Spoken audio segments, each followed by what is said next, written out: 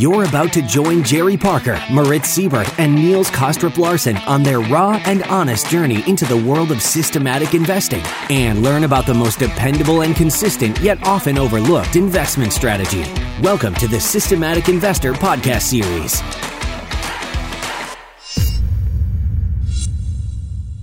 Welcome back to this week's edition of the Systematic Investor Series with Mark Rzepczynski and I, Niels Kostrup Larsen, where each week we take the pulse of the global markets through the lens of a rules-based investor.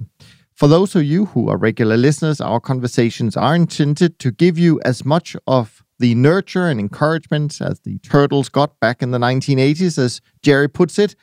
And if you're new to the show, we hope that today's episode will trigger your appetite to learn more and diving into the back catalog and listen to all of the past episodes that you may have missed.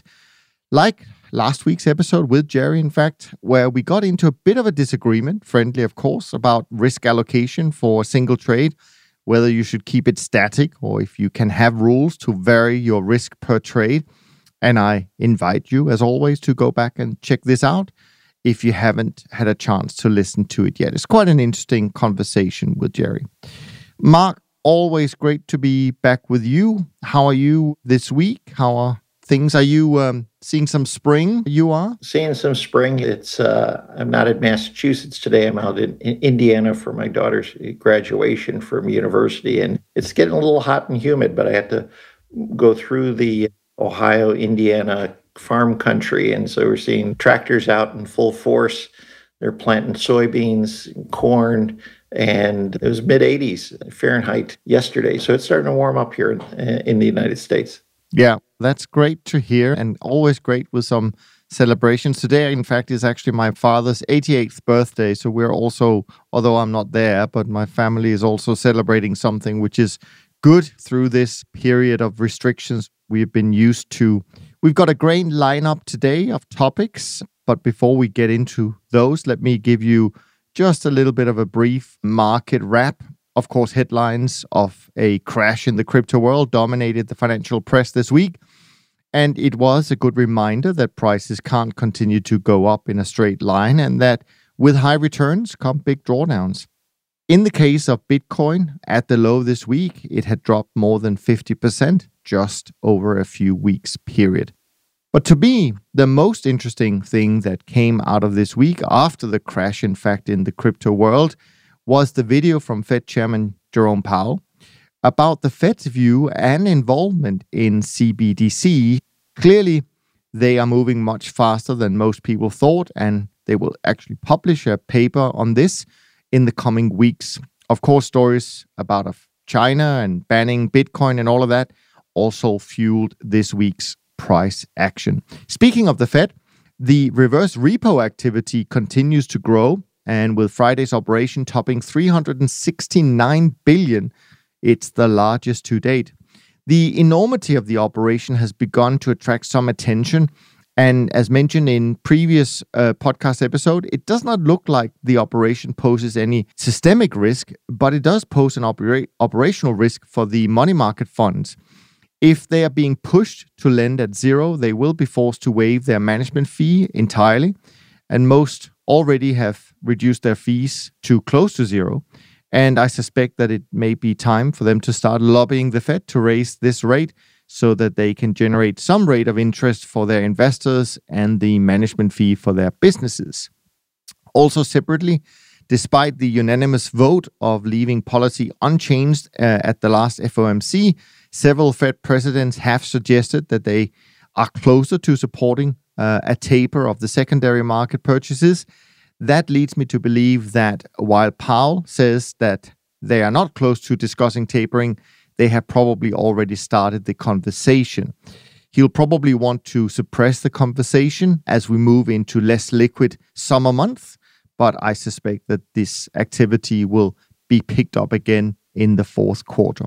Another interesting thing from the world of central banks, by the way, this time from the German Bundesbank, which in its most recent monthly report predicts that measured inflation, and then I quote, could temporarily rise to 4% in the coming months.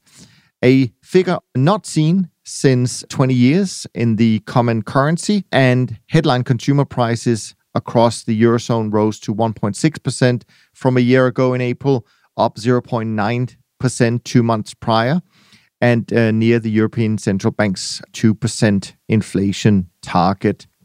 Now, I want to bring you in, of course, Mark, just to see what has caught your eye and attention in the last few weeks since we last spoke. Well, there's only one big issue that we have to discuss right now, and that's inflation. And I think that a lot of people have been talking about it, but they haven't delved deep into some of the issues and then how that might affect trading, and particular trading for trend following. And so I think that's something I think we should talk about today, because it's now the meme on everyone's mind as investors, and we're seeing it all across the headlines. Yeah, no, I think that is a definitely an important topic. We'll for sure dive into that. Before we do so, let me give everyone just a quick update on terms of performance. It would have been nice, though, to hear how things were in the Bitcoin space this week, because I saw Moritz tweeting that his system had been stopped out. I don't know whether that's the same for Jerry, but of course, that's really where the action has been. But on our side, we did continue to see a little bit of a correction in performance, mainly due to lower commodity prices in grains, in softs, in the energy sector, with maybe the exception of corn and coffee, actually. Copper in the metal space also had a tough week, so to speak. But then on the bright side, we had lean hogs. They broke out to new highs this week, and that was the best performing market on our side for the week. Equities and currencies were slightly positive, whilst fixed income were mildly negative. And our trend following program is still up a little bit for the month, even though we've been going through a couple of weeks of correction. The trend barometer was flat for the week completely, actually. From Friday to Friday, it closed exactly at the same level at 39, which is a little bit soft. It's certainly neutral, but it's a bit on the soft side. In terms of the volatility space, equity markets were quite on a roller coaster the past week, like we saw the previous week. The VIX index went higher early in the week and reversed its move by midweek to close nearly unchanged by Friday. And if you look at the commitments of traders report, it shows that dealers' long positions have been reduced compared to previous weeks, but they're still pretty sizable and could once again be the reason why the VIX in May, the May settlement price, was around 25 or a little bit above that on Wednesday morning, whilst futures traded mostly around the 24 level. Maybe another thing of interest is that there has been a rise in the S&P put option volume during the last couple of weeks, and that moved the equity put-call ratio close to the highest level we've seen in the last 12 months. This could be read as a good contrarian sign for future equity returns, but the increased put activity doesn't usually happen when the S&P is near all-time highs. It's interesting to follow how this development goes forward, and if we're getting another leg higher, or if the current strong bull trend is coming towards an end. And of course, with the uncertainty over the inflation, which we'll talk about, and the Fed's action, the overall sentiment so far in May has come down to the extremes, which is definitely a better environment for equities. We've gone now 137 days without a 5% correction in the S&P, and looking at history, at least after a run like this, the upsides for equity is usually rather limited. We did see also a correction in performance in our volatility program this week, and that is now down a little bit for the month so far. On my side, my trend following model portfolio also had a down week, and it's now down about 3.23% for the month. It's still up 11.13% for the year. Performance this month, it's really lost money in all three groups of models. Group 1, classical trend, down 1.29%. Group 3, down 107%. And Group 2, down 87 basis points. The sectors doing the worst are really grains. No, equities, certainly. Equities certainly doing most of the damage, pretty much all of the damage. Then grains and precious metals. The best sectors so far are base metals and currencies. Single market activity, worst markets are DAX, NASDAQ, and the SPY. And at the top, we see Canadian dollar, Swiss market index, and gold. And in terms of the trading this week, the system started the week by getting out of some short DAX for the faster moving models. And later it went long in the DAX for the classical trend following models, and also went long silver, pound, euro, or at least adding to positions, I think is probably more correct to say. And then later in the week, it exited some grain positions, a SPY position, and added a bit to its SMI position and a couple of the currencies. And then finally, the risk to stop level in terms of riskiness of the portfolio, it would lose 11.95% if everything got stopped out on Monday, which is up a fraction from last week. 11.56 was the number of last week. And there was about 20 trades for this week.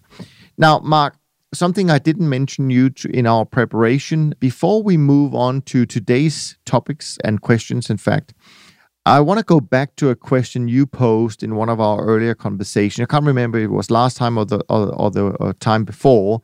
Namely, what question could you ask to find out, if you could only ask one question, could you ask to find out if a manager was discretionary and systematic? Do you remember you asked that question? Yeah, no, we talked about robots. Yeah, exactly. And we got a suggestion from Danny. In fact, Danny is in Canada and is part of the community. And he sent this question or this comment over. He says, I'm continuing to listen to each and every episode of your excellent podcast. In a previous episode, Mark asked how one could distinguish between a systematic and a non-systematic investor using only one indirect question. I thought about this for a while, and here's the question I came up with. Do you ever have more than one reason to enter a trade?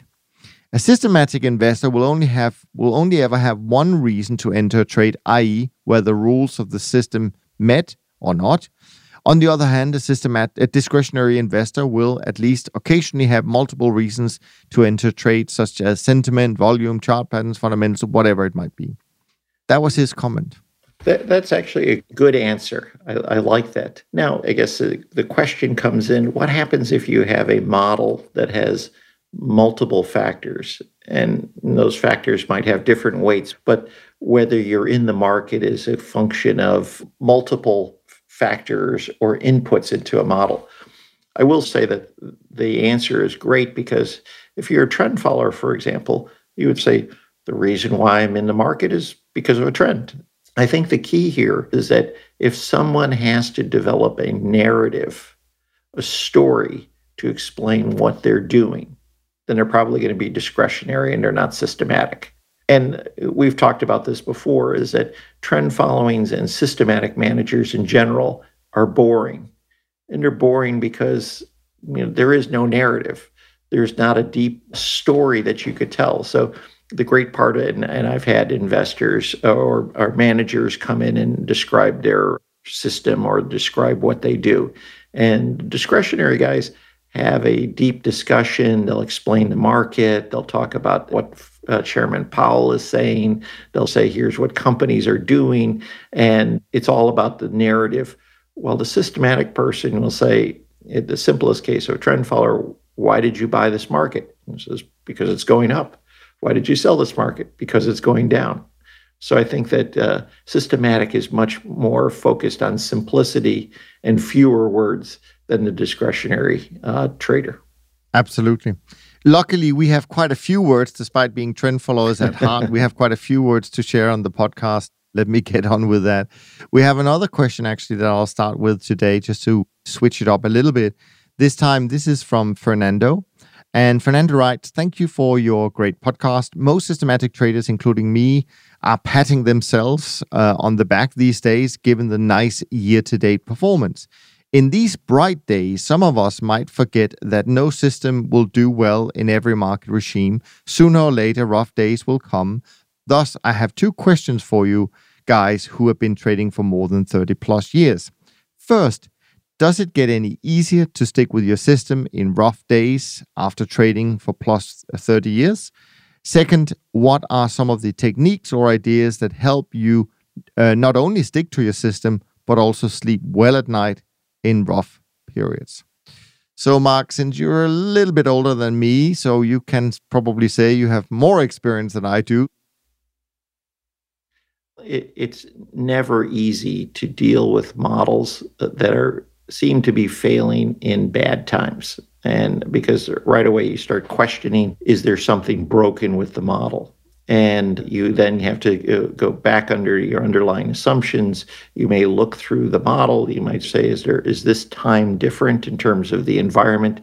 Has the regime changed? So I don't think it's any easier, even after good times, to then face some bad times with model performance.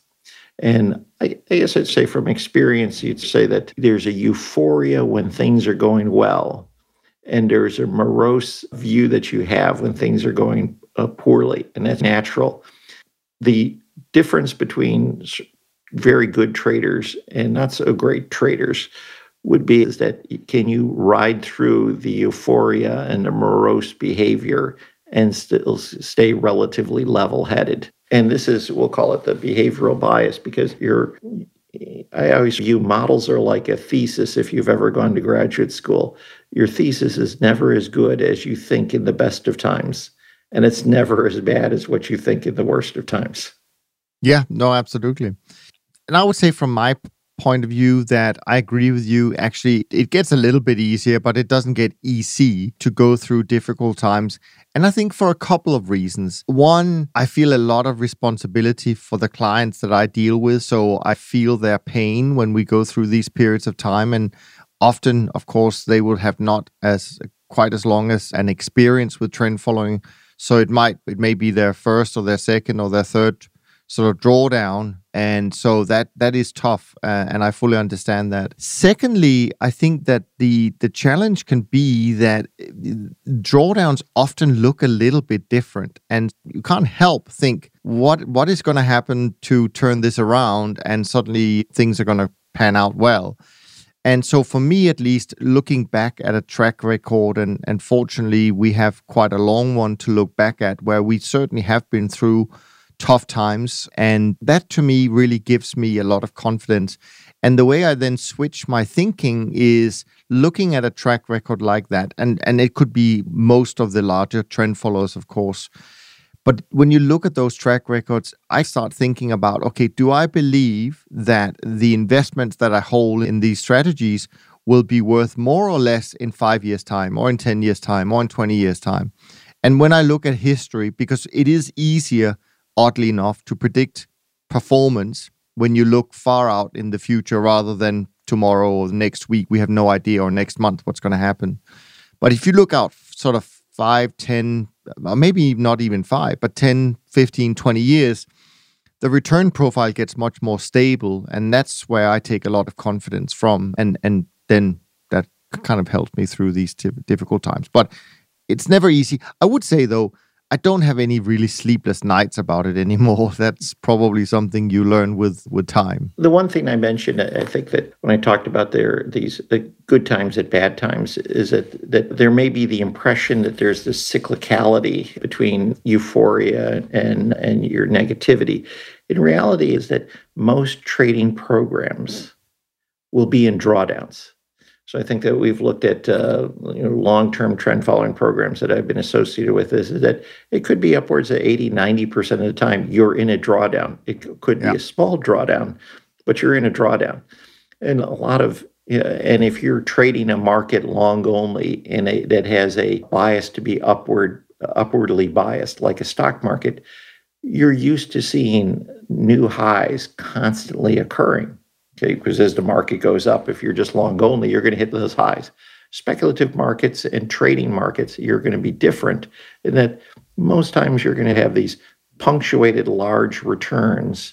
Then you're going to see these periods of continued drawdown, 1% down, 2% down, 3% down, and then you'll be punctuated with a new high. And so in general is that you have to be used to poor performance when you look at a drawdown chart for most of your trading. Yeah, two things on that, actually. One is, I'm pretty sure I saw a study or an article not that long ago that took the example. I think one was Amazon, the other one was Netflix. And they looked at how many or how big a percentage of the trading days in those two stocks' lifetime they had been in some kind of drawdown, i.e. underwater from the most recent high. And actually, it's a huge percentage, even though we think about them have just gone up and up. But actually, it's 80 or 85% of the days wasn't at a new high. And that kind of, obviously, somewhat similar to how we always, most of the time, in some kind of drawdown, and which is also why you shouldn't try and time your investments with trend following. You just need to hold it at all times.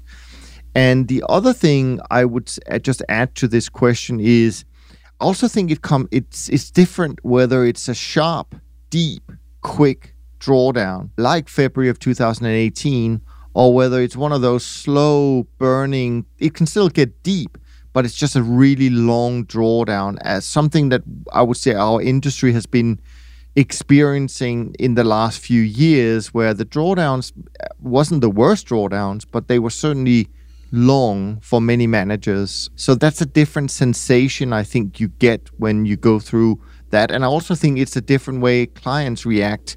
It's not necessarily fear.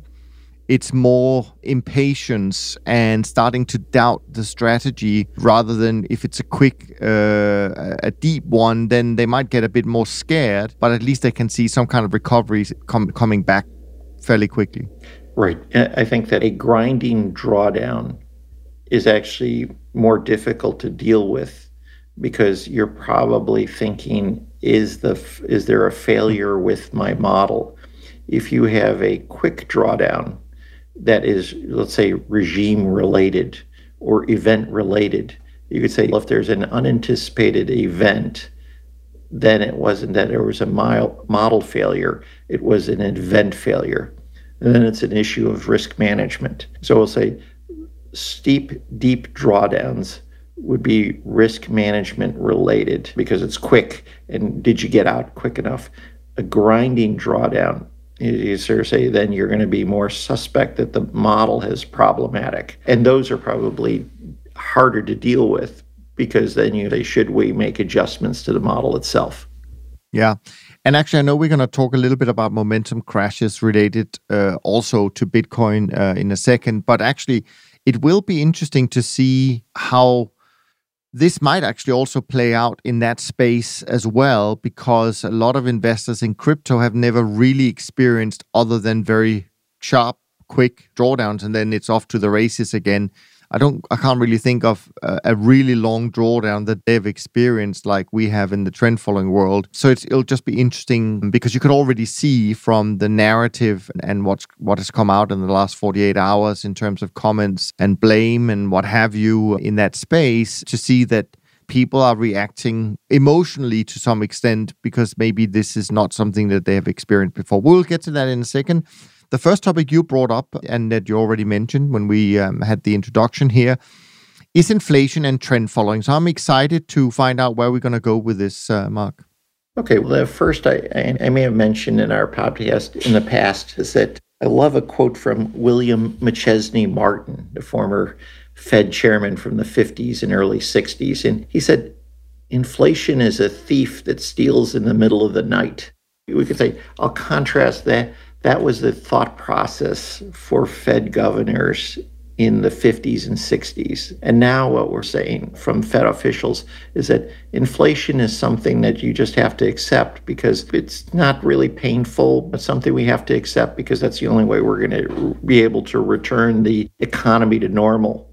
And in reality is that I think of inflation as a distortion of prices, and this is what we want to talk a little bit about trend following, but I call it the 3Ds. There's 3Ds associated with inflation. It causes people to make delays in their decisions, it causes distortions in prices, and it destroys value. And the problem is, I think that a lot of people, when they start thinking about trading markets and trend following, they'll say, oh, if there's a higher inflation environment, then because CTAs and trend followers will often have commodity exposure, they're going to do well. And I think it could be true, and it is likely true, but I think that it misses the real point that inflation distorts prices as a signal. And when there's distortions of prices as a signal, then you're going to have delayed behavior of consumers. There's going to be delayed behavior of producers. And that's going to create an environment where prices can then follow trends. Okay, so that we'll call that's the D of delay. The second is that the D of distortion is that when you think about inflation, okay, there's a general component of inflation, and then there's still the local component of what happens to prices. Let's look at a commodity market. Let's say that we look at corn prices have been up since the beginning of years. And all agricultural prices have been up since a year ago. Okay, is that inflationary, or is that related to the local supply dynamics of corn, soybean, or wheat? Is the increase in copper, is that because of inflation, or is it because of local shortages of copper available in, let's say, China? And so what happens is that inflation distorts the price process. When it's very low and stable, let's say at 2%, then it's the impact of distortion is limited. When we have this large 4% shock to CPI, then the distortion gets larger. And so the question always comes in is that if there are distortions, what is the reaction from the people who play in these markets, consumers, producers, and traders? And I think that if anything, it causes, as we say, delay in decision making. And then ultimately that's going to cause trends in prices. So it's not that you have commodity exposure, it's it changes in behavior that really is causing the problem. And it's interesting, and I think that when you look at the third D, which we call destruction, inflation actually eats away at our wealth. And that means we have to be more active in our behavior to be able to offset this eating away. And when you think about it, when people say current inflation is transitory, when they say transitory, are they saying that, well, we're now at 4%, and they're going to say it's going to go back to 2%? If we were at 4% inflation, we lost our wealth.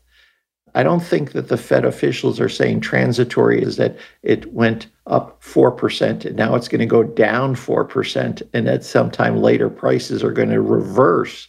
So we're going to get back all of what we lost. What they're just saying is that you're going to have this one-time shock. We've had wealth destroyed, and now we're going to go back to 2% or just around above 2%. And now you're going to then only see your wealth destruction at 2% instead of 4%. So what is it? Transitory to me, or temporary, would mean that there's a potential for reversal. And we can see that people are now feeling the destruction of prices. When we look at, for example, consumer sentiment that came out from the University of Michigan, consumer sentiment was actually lower. And I think what it's telling us is that people are seeing the bite of higher inflation destruction effect. And what we're actually seeing, if we go back in history, we're seeing a lot of the terms that we saw before in old textbook macro books coming back. So we're starting to talk about cost push inflation. Start talking about demand pull inflation. Now, when was the last time anyone really started to talk about that in a sub 2% inflation world? We're now talking again about the misery index, which is just a combination of unemployment plus inflation. The misery index is at now double digits. When was the last time anyone ever talked about the misery index? That's a pull from the history of the 70s. So if people are beginning to feel the misery index, then you're seeing that impact the effect of inconfidence. But let's talk maybe a second about what this means for trading. A couple things that jump out is that first is that an inflationary environment, because it distorts prices, is actually going to cause more uncertainty in the price action. If there's more uncertainty in the price action, then we're going to say whether it's hedgers, producers, consumers, everyone is going to sort of change their behavior. And that allows for, if you'd say that there was a more random price behavior, there's now more autocorrelation in prices. If there's more autocorrelation in prices, then trend followers have greater opportunity to pick that up. And that's what I think that's what we're going to be seeing. Yeah, I agree with that. So it's quite interesting. I'm in the camp when I think about inflation that I actually think that it's going to show up finally it's going to show up in the numbers. I think it's been there for a while because I can just look at what my own expenses are doing. And that's certainly not new that these things go up, but it depends on what kind of expenses you have, whether you have children or not children and all of those kind of things. But so I think it's been there for a while, but it hasn't really shown up in the numbers. And there's this wonderful chart that I think I can't remember if I saw it on Twitter a little while ago, but there was this long-term chart where you saw prices of different things, whether it be housing, education, healthcare, et cetera. And of course, even the Big Mac index were going higher by quite a bit over the years. And then you saw the official CPI number, and it was just way below any of those costs that we all have in our lives. So I think that it is there.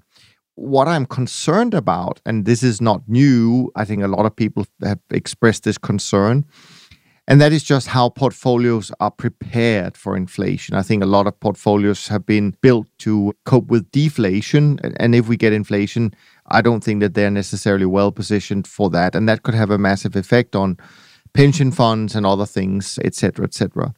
Now, when I look at inflationary periods, we don't have much to go from because there are so few trend followers who have been trading during inflationary periods. But fortunately, we are actually one of them because we started in 1974, and from 1976 to 81, that was certainly an inflationary period before they started to see a decrease in that. And those years, in particular 77, 78, 79, were incredibly strong years based on the trend following that we were doing back then.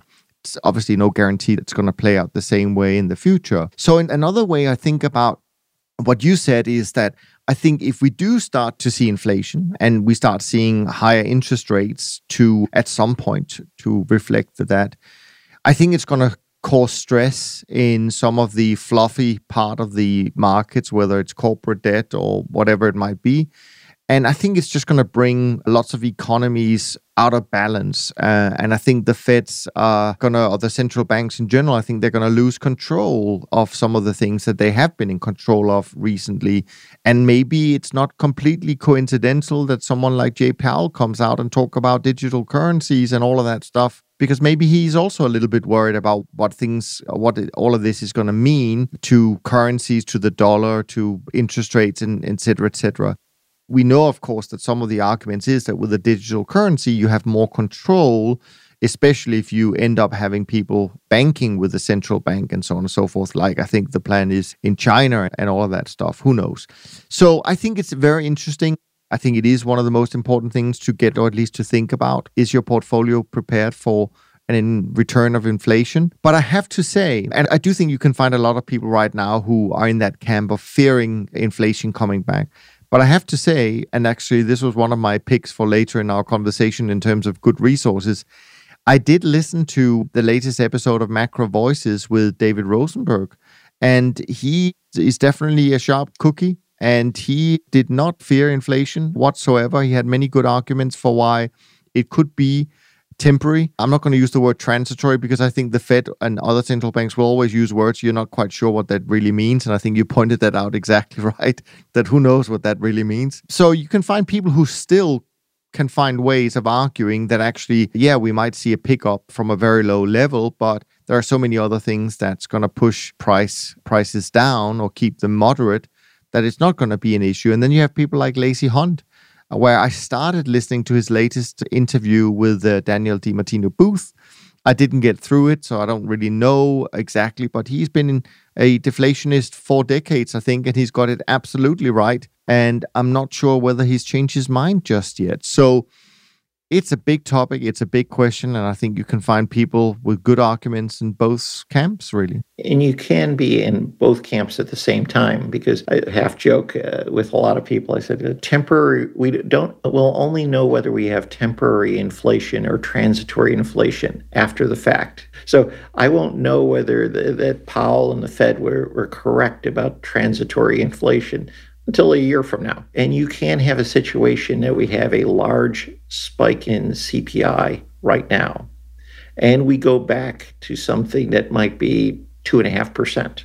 Okay, which in some sense you'd say, like, the Fed would say that yes, that's a quote unquote a success. Now that doesn't change the fact that when we go back to my 3Ds, you still had delayed decisions, you're still going to have distortions, and you're still going to have destruction. I think that you need to be specific about your terms, is that we're not talking about a hyperinflation. We're not talking about that we're going to have double-digit inflation. I think what we're going to see is we see higher inflation right now. It probably a lot of it is caused because of logistical issues.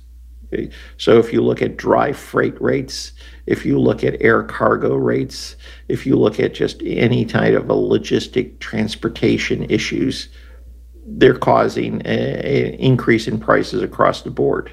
Okay, what this does, of course, is it starts to change people's behavior and perception about inflation, and this change of inflationary expectations is what you're really worried about.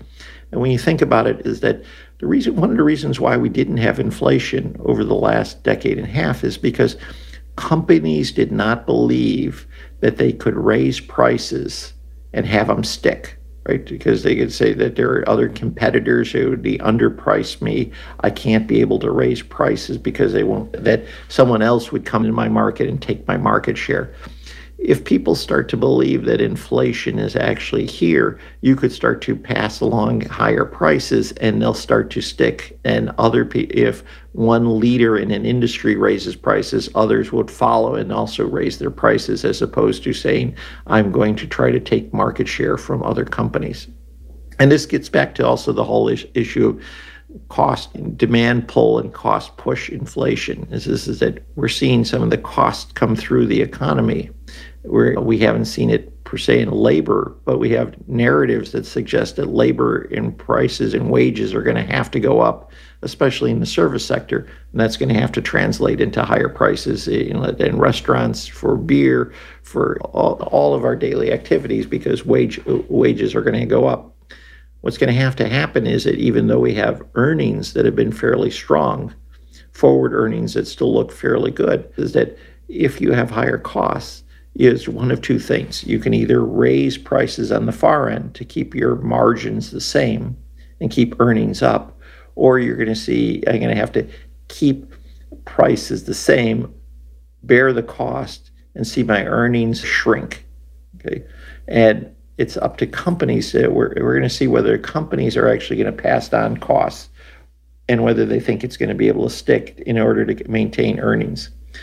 But when we talk about distortion, delays, and destruction, I think that this still leads to a lot of opportunities. For example, if you look at some of the inversion of many price curves. So we're in backwardation. And I think that if you look at backwardation periods, is that we're in one of the extremes in backwardation across many markets. This is that I just looked at this morning. It's a $4 1 year out for WTI crude. It's a $4 inversion in backwardation. Okay, you look at it's about $1 for corn. That's significant. Okay, and that's causing a distortion. And then when you think about it, that's an example of temporary price shocks. So, because generally we've seen contango in oil prices for a very long period. We thought we were awash in oil. Now we have a fact that there's shortage. What that actually does is now create a lot of people now can be able to trade commodity indices for a profit, right? Because when the markets were in contango, is that if you just bought a long-only portfolio of commodities, you always lost the roll. So a lot of those index players left the market. Now with a strong backwardation, we have long-only passive investors coming back to commodities. What is that going to do to price behavior? Given that they're not as large as equity markets, that's going to create an opportunity for trends. So I think that this is the way traders are starting to think now. They may not incorporate it into the models, but this is what trend followers are going to be looking for. They say, if I have a passive, non-profit maximizing player in the market that didn't exist before, that's going to lead to an opportunity for me to make money on trends. Yeah, I mean, you mentioned that maybe people are not expecting hyperinflation and et cetera, but I just wanted that reminded me actually that Michael Burry, the guy who was part of the Big Short and the movie that portrayed his success shorting the housing crisis and all of that stuff, he still runs this Scion Capital, I think it's called, and his positions was published recently for the end of Q1. And actually, as far as I'm aware, okay, his biggest position is massively long puts on Tesla. So he's obviously got something going on there with Tesla. But actually, most of his other positions are options of some sorts, all betting on much, much higher interest rates. And here, I think from some of the commentary and tweets, et cetera, we're not talking about just a little bit of inflation that he's expecting. So it will be interesting to see how it all plays out. I couldn't also help noticing that one of our previous guests on the show, Mike Green, has changed company and is now working for a company where they've created the first, I think, ETF where you can hedge your long-term interest rates exposure through an ETF. Meaning you buy that ETF, and what they do is they buy some kind of, I think, 7-year call option on treasury yields, which normally private individuals can't do because you have to have an ISTA and all of that jazz. But here they do it, and it allows people to get in if they're really worried about interest rates going up significantly over the next 7 years or so. So it'll be interesting to see how it plays out. I've certainly heard from about people who I would say have pretty good track records that they see something much bigger in the inflation space than maybe most people do. So I have an open mind about that. Yeah, and we're seeing this in terms of the behavior of markets. And when I talk again about inflation as a distortion mechanism, we're seeing more volatility in prices. And it may not see in the same as saying volatility in terms of like the MOVE index or VIX, but we have volatility. The fact is that you talk to a lot of investors. Do they believe we're at a 4% inflation, 2% inflation? What does it mean for the second half of the year? And you're starting to see, especially in options markets, in the fixed income side, a tremendous amount of volume of options being traded. We're seeing huge volume trading and different trades being put around what the Fed's Jackson Hole meeting, which is down in August. And when you see that there's more uncertainty and there's more volatility, and we'll say specifically uncertainty, there's a dispersion of opinions across investors, then you're seeing more activity in the wings of the distribution. So now we're seeing, so that would mean that you're going to see more option activity deep out of the money and into the money, because let's say if you take a deep out of the money bet, either for on the high side or low side, small changes in that distribution could lead to significant gains or losses on that option portfolio. And that's what they're betting on. If I could buy some cheap options that are out of the money under the idea that there's going to be a big spike in interest rates, and what's my downside? Limited. If I'm right, I'm going to make multiples of my money. And that's what we're seeing going on. And this is... Oh, yeah, no, absolutely. And this is obviously, is that I've talked about this a lot, is that when we think about trend following as a divergent trading versus convergent trading, so I say trend following, it looks for divergences or mean fleeing activity. Okay. Convergent trading, or say that we're going to be moving back towards equilibrium, and it's based on the idea that there's always a stable equilibrium. Unexpected increases in inflation, more dispersion in inflation, more distortions from inflation is naturally going to lead to more divergent trading, because you're going to have more views of what might happen. And at the very least, you'd say, what are the strategies you want to avoid? You want to avoid things like carry, where you're just clipping your coupon for bonds, or mean reverting or stable strategies. And at the very least, you say, I want to hold more divergent strategies that if there is a big dislocation to higher inflation, or even if it goes back to a deflation environment, so let's say that there's some reversal of all of this, you want to have something that can take advantage of this. Yeah, no, I'm quite optimistic of trend following going forward. And I think betting on change, which is really what divergent strategies do, seems very logical if you just look at the world and what we're going through right now and all the tension you find and all of that.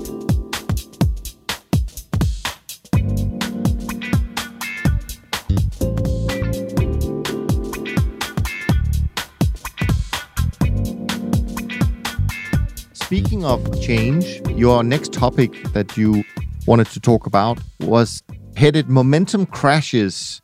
So, of course, immediately I thought of Bitcoin this week, but I'm not sure where you want to go with this. So I'm going to let you lead the way here. Well, there's been some research when they look at momentum risk premiums and they say that you're getting paid because there is the potential for crashes.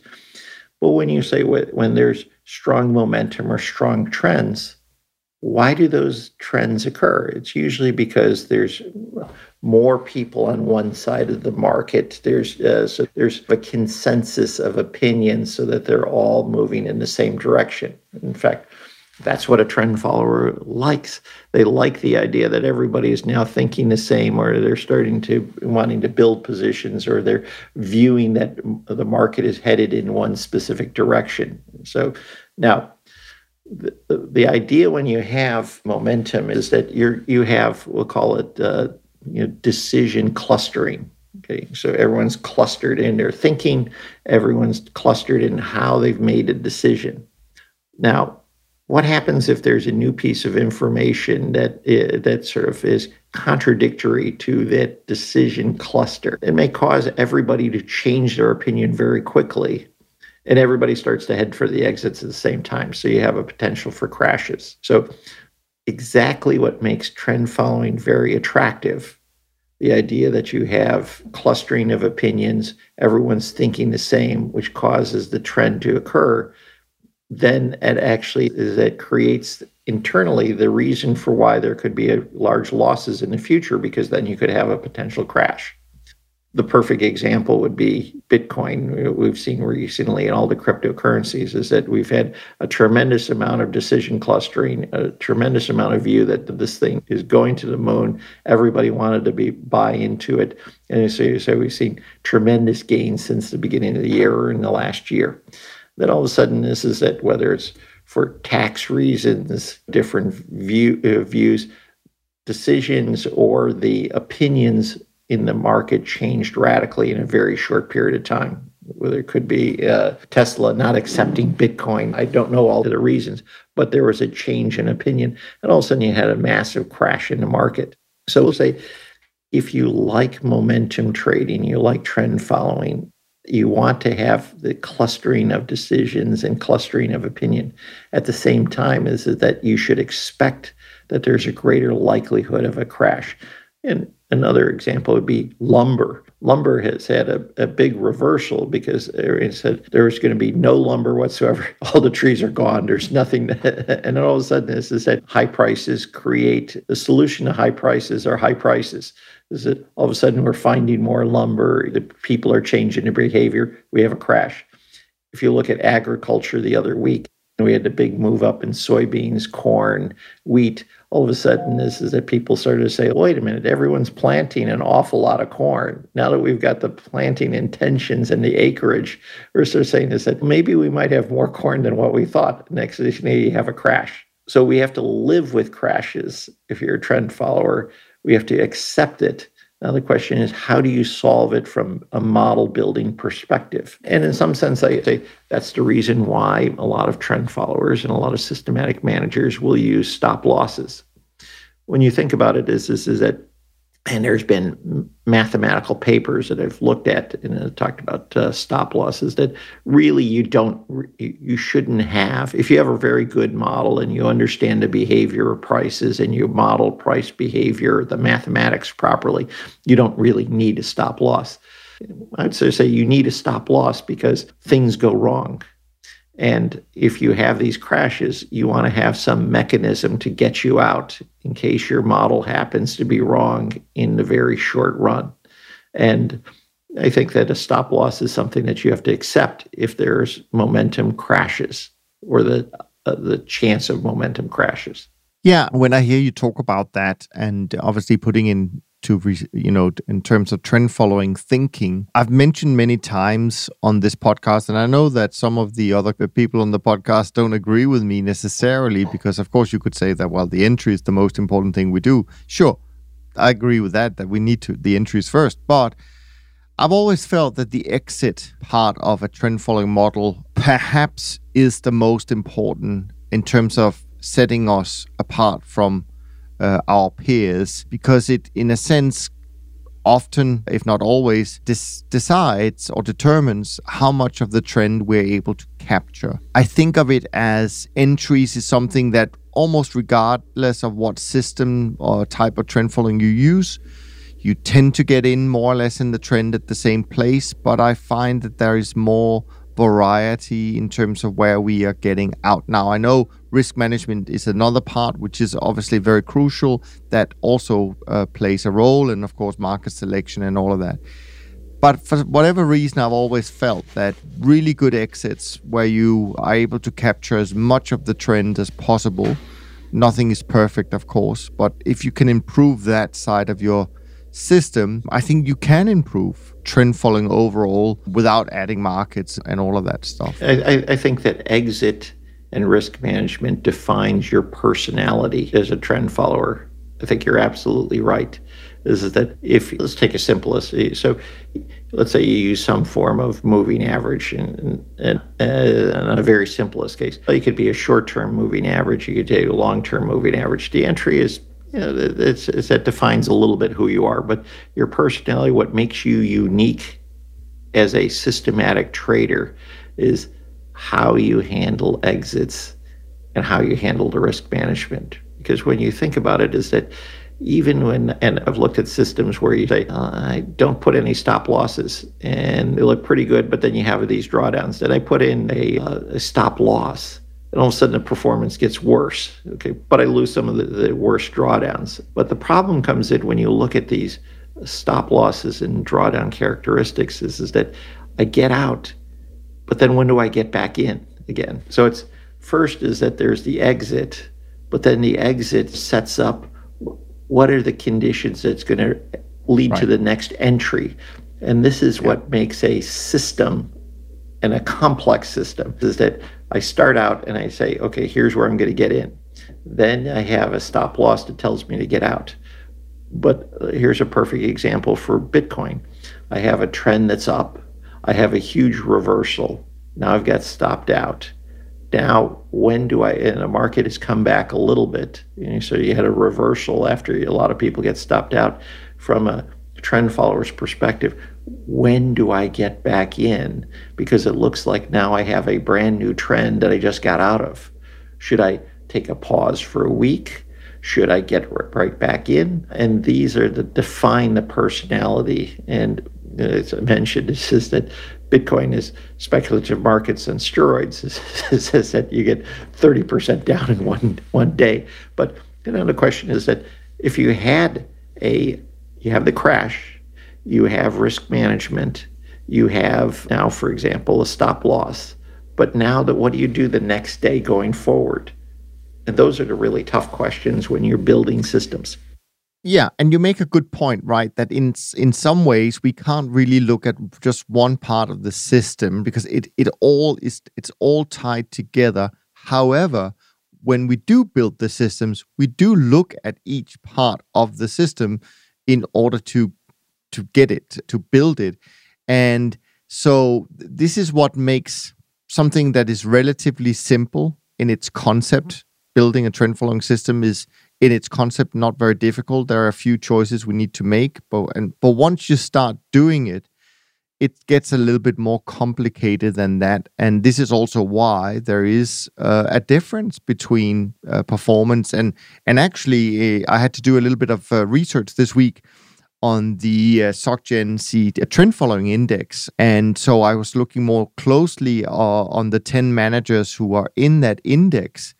And even, quote unquote, seemingly similar trend following managers, there are huge dispersion month by month in the returns. And so this is exactly what those points that you mentioned, that's how we reflect those in returns, because we are not equal, we're not similar in those choices. Sometimes it works out better and sometimes it works out a little bit worse. And one way to describe this is that there is a difference between models and systems. Okay, I can build a trend model, okay, but that is not a trend system. A system is the integration of model entry, model exit, risk management, any other features that are combined together to be able to generate profit. A model will just give you indications, but it's not a system for generating profits. Yeah, no, that's a very good point. One other thing I just want to mention, I just found it quite interesting. Obviously, when we talk about momentum crashes, it's hard not to think about Bitcoin just this week, not because it's Bitcoin, just because it had lots of headlines this week. And I can't help just throwing it out there, and maybe I'll get some negative comments on that. But I do find it extraordinary how someone like Elon Musk, who has declared he's got, $1 billion worth of Bitcoin, is allowed to send that markets up and down with tweets and diamond hands and what have you. I really don't understand where the regulator is in this, but that's just my personal opinion. Now, one thing that I found very interesting by coincidence, wanting to listen a little bit to the commentary from that market, which of course is not really my specialty, but I did come across someone who had found a uncanny relationship between the price movements of Bitcoin in the last few months and what is known as a Wyckoff distribution pattern. So essentially, Wyckoff lived many years ago, I think in the 1800s and early 1900s. I think he died in early 1900. But anyway, he had written about how big players play the markets and often how they play smaller investors in the markets and so on and so forth. I'm not going to go into all the details here. People can Google Wyckoff distribution and crypto and they'll find all the details. But anyway, this young guy had found one of his patterns and basically could match it completely to what had happened in Bitcoin. And basically, conclusion is that there are some really big players, even though it's meant to be decentralized and not being able to be manipulated or controlled. But clearly there are people who are doing this at the moment and setting the market up for this crash that we've just witnessed, because this was published 3 weeks ago, so long before the crash. But he was basically describing how it was setting itself up to be ending in some kind of sharp downward move through the phases that you have. So I just found it very interesting. And yeah, I don't know what else to say about it, but people should go and see it. We've already been going for an hour. So I wanted to just go through the list of things that you wanted to bring up. You have something called up-tempo and trading. You have recognition, prime decision-making, inference maps, thinking about crowdedness, market efficiency, persuasion and decision-making, and carry, business cycle, and cross-sectional currency trading. Those last ones were some topics you had brought up to me a little while ago. Yeah, what are the things you want to dive into? I guess we're going to have to do this again.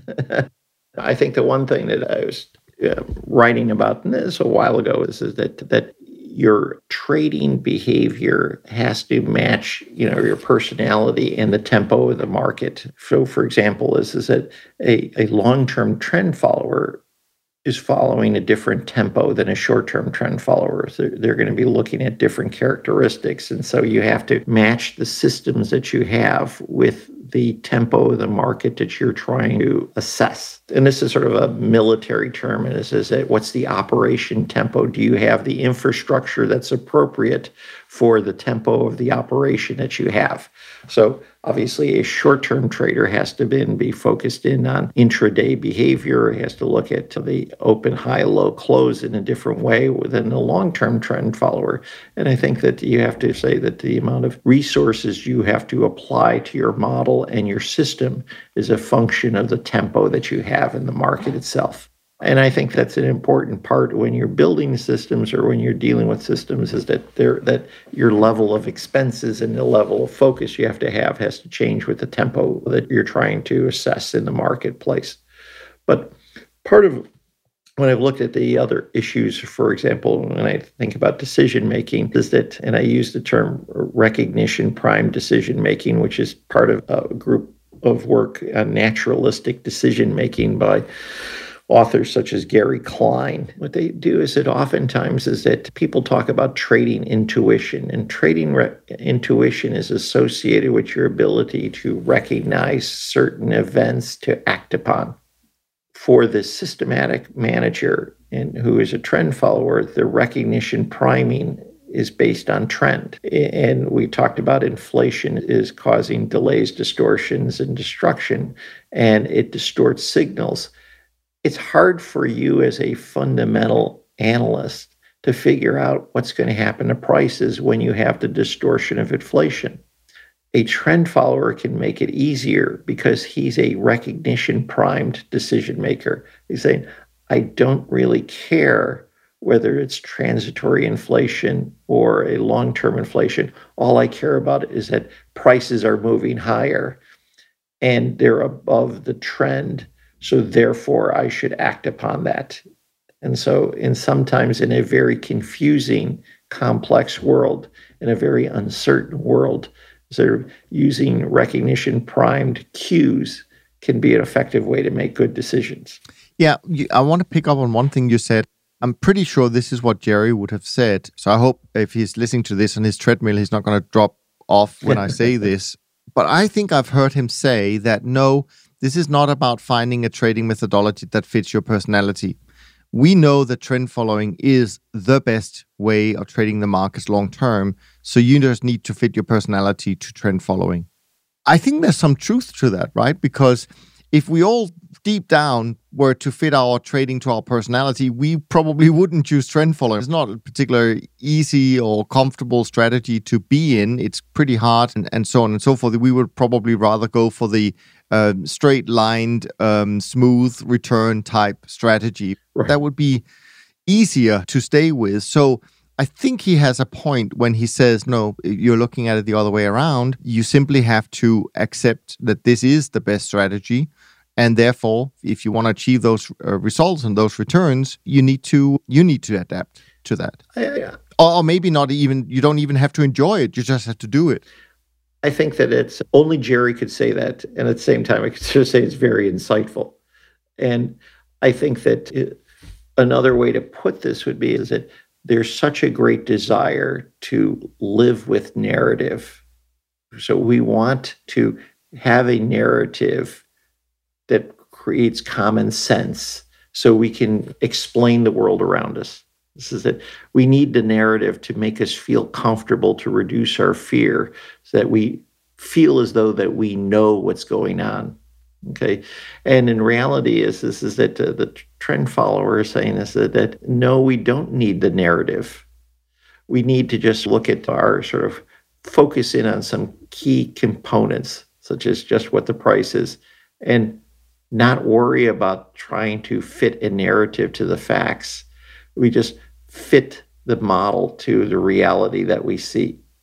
And it's interesting is that when you look at this, a global macro trader, for example, he has to have a narrative that's consistent. So I like to say if he's going to say either inflation is going up or it's going to go down, and now he's got to build a set of consistent trades around the narrative that he set up. And then when you think about it, a lot of his trades are just one single trade. He's either pro-inflation, anti-inflation, or he believes inflation is going higher or lower.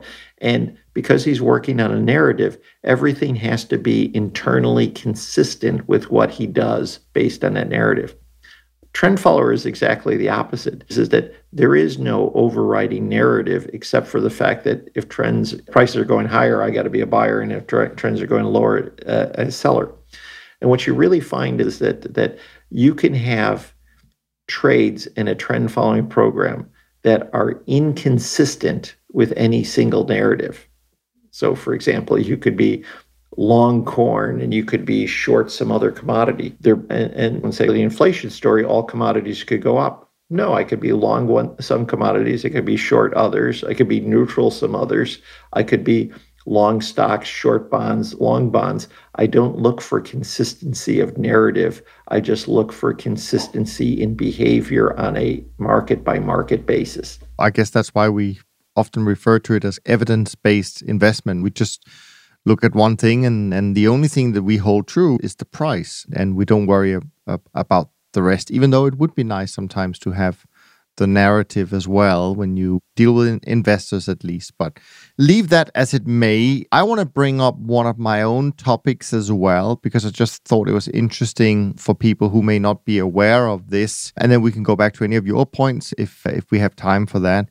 But just something that we often get asked, and I'm sure you have as well, Mark, many times, and that is, when is the best time to invest in trend following? And people, I think, has a natural bias towards trying to time their investments as well, and so on and so forth. Of course, and I talked about it last week, that actually if you miss the best periods of performance in any investment, you actually risk losing quite a lot of the compound return. But then I was also thinking about, okay, so what is the best time to invest? And of course, our founder, Bill Dunn, he would always say in the office that the best time to invest in trend following is at the bottom of a drawdown, and the second best time is today. And I think that there's a lot of truth to that. But in terms of trying to visualize this, I did a little study, and we do this actually on a regular basis on our side, where we look at some extreme starting points. So if we had to build the optimal portfolio, and even though I'm not a big fan of it, but we do use the Sharpe ratio to say, okay, this is the optimal allocation. And we can only choose between stocks, bonds, and our own trend following strategy. And in this case, I've used the MSCI World to represent equities, and I've used the FTSE World Government Bond Index to represent fixed income, and then I have our own trend following program. So I wanted to see what happens actually with the allocation to trend following, or in this case to Dunn, if you started at extreme starting points. And for me, two extreme starting points could be, for example, before the tech bubble, when equities were at their highest, or right after the tech bubble ended, when equities were at their lowest. So in other words, in September 2000 or in October 2002. For me, that would be two very extreme starting points to build a diversified portfolio based on these three assets.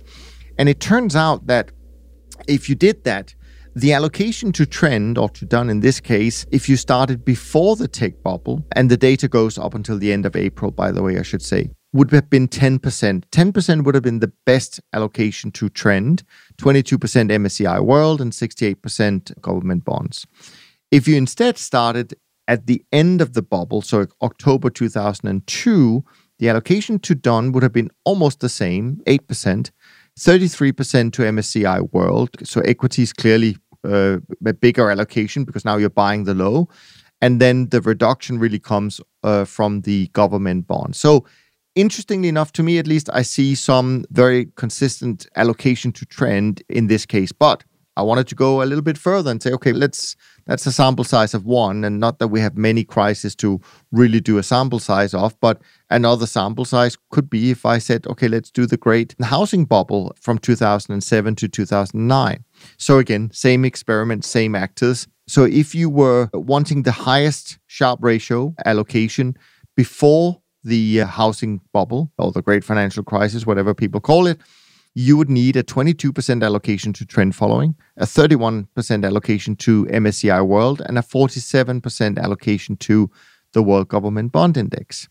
Now, if you started just after the crisis, so in March of 2009, your allocation to trend gets smaller, so it's 14% in this case. Your allocation to equities grows significantly. It goes up to 53%, and your allocation to bonds gets reduced quite a bit, down to 33%.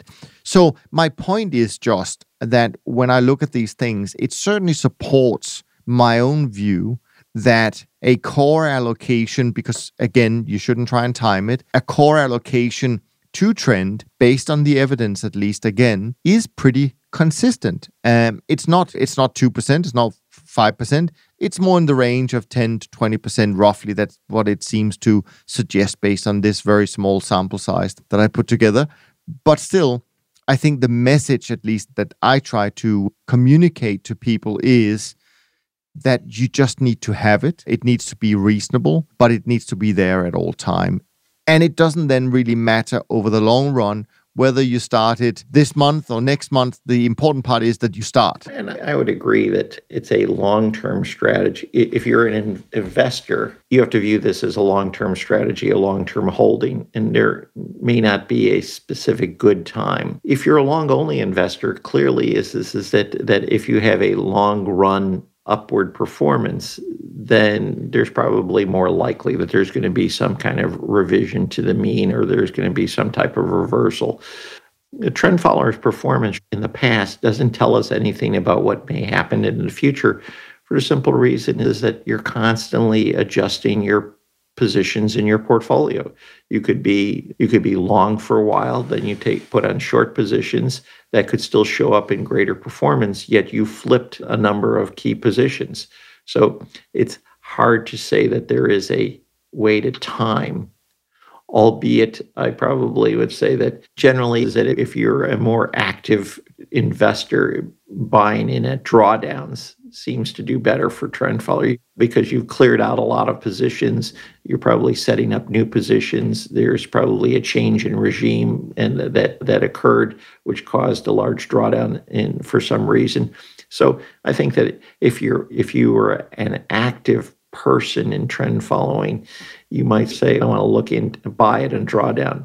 If you're a long-term investor, it doesn't matter, and that the allocation is probably going to be fairly stable as what you've shown, and that you should just put an allocation into trend following, not worry about it. Yeah, no, absolutely.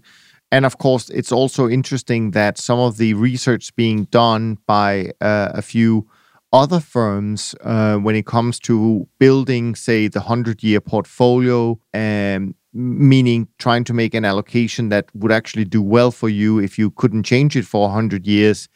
There is actually an allocation to trend of, I think, 19%. So quite similar to the allocation number that I've gotten in these two smaller sample size studies in terms of period. Anyways, just a little bit of an interesting fact. Any other topics you want to bring up today, Mark, from your list that you felt, yeah, this is really topical? Let's just get that in. We've covered a lot of ground today. As I'm looking at the clock, how do we chew up so much time so quickly? and we haven't even, there are a lot of topics we haven't covered. So I guess we're just going to have to do this again next month. We'll have to do that again next month. Luckily, we will. Now, in terms of performance, I mentioned that it has been a little bit of a rocky couple of weeks for trend followers, but I think actually the industry is holding up pretty well. So as of Thursday evening, and I think Friday was kind of a mixed, slightly positive day, I would imagine, for most CTAs. But the Beta 50 index is still up 1.18%, 6.28% for the year. The SocGen CTA index up 69 bips for the month and up 6.35% for the year. The trend index up 1.29% for the month, up 8.3% for the year. Short-term traders index, though, that's down for the month, 0.65, up 1.49% for the year. As I mentioned, my trend barometer is a little bit soft. 39 is the reading right now. And if we look at the traditional markets, equities, the MSCI World is pretty flat this month, up 15 basis points, but it's still up 9.4% for the year. And the government bond index is down, I think, a few basis points so far this month. I've already shared a couple of resources, Lacey Hunt interview, David Rosenberg interview. If you want to get more into the deflation, inflation discussion, is there anything else you want to bring up, Mark, before we call it a wrap? I think that you mentioned something we did not cover today, but I think that people should follow this reverse repo issue. Yes. I think that it gets into what I call the arcane plumbing of central banking, but there's a lot going on here. And you will be seeing, I think for a lot of your listeners, you'll be hearing a lot more about reverse repo in the next month. And I think that this is something that might actually drive some policy decisions. So watch for the plumbing. We often talk about, monetary liquidity. Liquidity can only be effective if it has good plumbing. And you got to watch where the leakage is coming. So watch the plumbing closely. Yes, that's a good point, actually. And I think you're right. I have started mentioning it maybe 2-3 weeks ago that there was something funky going on with that thing when it passed the 100 billion mark out of nowhere. Good point to bring that up. Let's all I'm sure we will get educated on that term, reverse repo. Of course, we always encourage you to help our little podcast grow by leaving a rating and review in iTunes. That would be fantastic. Also be aware nowadays that the podcast platforms have changed now. So this is why I shouldn't anymore say you should subscribe to the podcast. You should follow the podcast because apparently subscription is now something that's going to cost you money. But at least at this point in time, it is completely free for you to listen to our rambling every week. Next week, I will be joined by another rambler, which is Rob. And he is super fun and he's always very educational. I'm looking forward to that. Please send your questions, as always, to info@toptradersunplugged.com. We'll do our best to get through all of those. And of course, you can follow Mark's work on his blog, on Twitter, and you can follow me on Twitter as well. From Mark and me, thanks ever so much for listening. We look forward to being back with you next week. Until next time, take care of yourself and take care of each other. Thanks for listening to the Systematic Investor podcast series. If you enjoy this series, go on over to iTunes and leave an honest rating and review. And be sure to listen to all the other episodes from Top Traders Unplugged. If you have questions about systematic investing, send us an email with the word question in the subject line to info@toptradersunplugged.com and we'll try to get it on the show. And remember, all the discussion that we have about investment performance is about the past, and past performance does not guarantee or even infer anything about future performance. Also understand that there's a significant risk of financial loss with all investment strategies, and you need to request and understand the specific risks from the investment manager about their products before you make investment decisions. Thanks for spending some of your valuable time with us, and we'll see you on the next episode of The Systematic Investor.